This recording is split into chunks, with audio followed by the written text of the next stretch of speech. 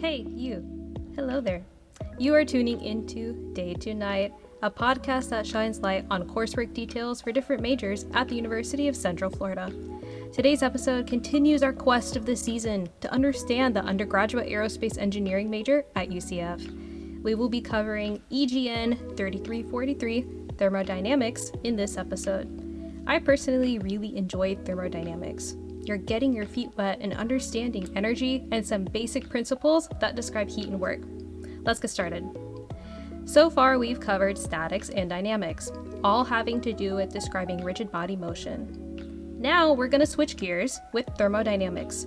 We've left the realm of forces in motion to study heat and energy and the relations between them. In thermodynamics, we're looking at a system and want to know how much work and energy are interacting in it. A lot of this course at UCF is dedicated to building up some fundamental principles of thermodynamics before you see its applications or context that it's used in. So let's divide the course into two branches to discuss, right? So first we're going to talk about fundamentals, and the next is applications. Let's start with the fundamentals branch. Remember, the whole goal is to be able to understand the energy and work interaction in your system. We're trying to figure out a way to analyze it. So we need to have a way to classify our system. How do we do that? We use control systems and control volumes. It's a way to specify the zones where we want to analyze our work or energy interactions. There are some definitions you'll be establishing, such as property, state, process, and extensive and intensive properties. These are all just details to classify your energy work interaction better. Then you are introduced to energy and the first law of thermodynamics. What is the first law? Energy cannot be created or destroyed. It can only change form. Now you're taking your first steps to defining that relationship between work and energy. Next, you'll be learning about properties of pure substances, or substances that don't change in chemical composition. They can change in phase, but their chemical composition stays the same. How do we look at these substances? By evaluating their properties. This is where you get your first taste of thermodynamic tables. You're going to look at properties such as pressure, specific volume, and temperature. And you'll also be tying in some phase diagrams. That's where it really gets important. It's just taking two properties like pressure and specific volume, or temperature and specific volume, and seeing at which points their properties make the substance turn into a liquid vapor, or just a vapor. You'll also get introduced to enthalpy and internal energy. But how do we start relating these things?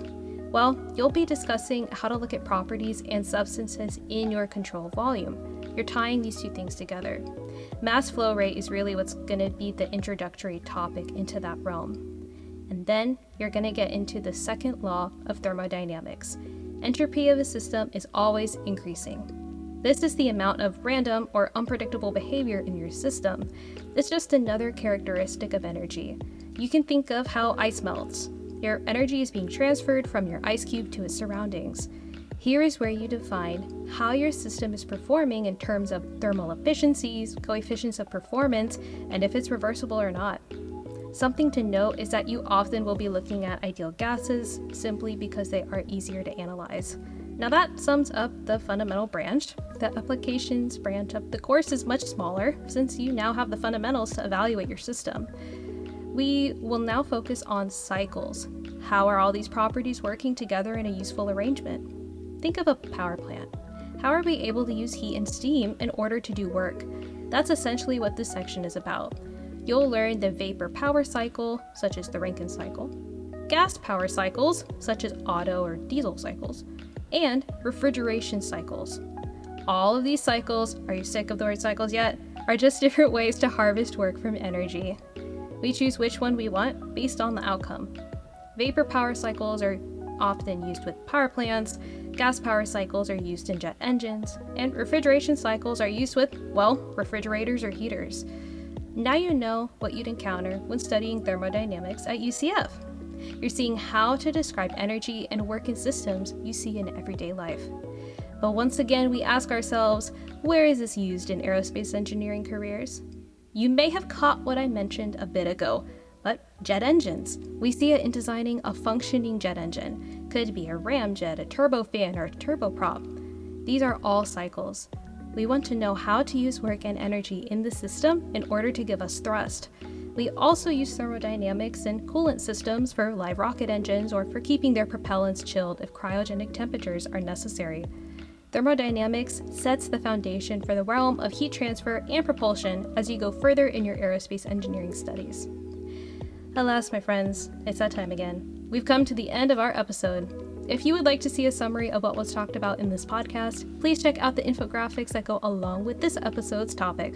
Also included in the graphic is the textbook from my class, some tips for thermodynamic resources, and my personal recommendations for a better learning experience. Thank you for listening to today's episode. Make sure to check out the rest of this season's library if you're interested in exploring what the aerospace engineering degree at UCF has to offer. See you next time.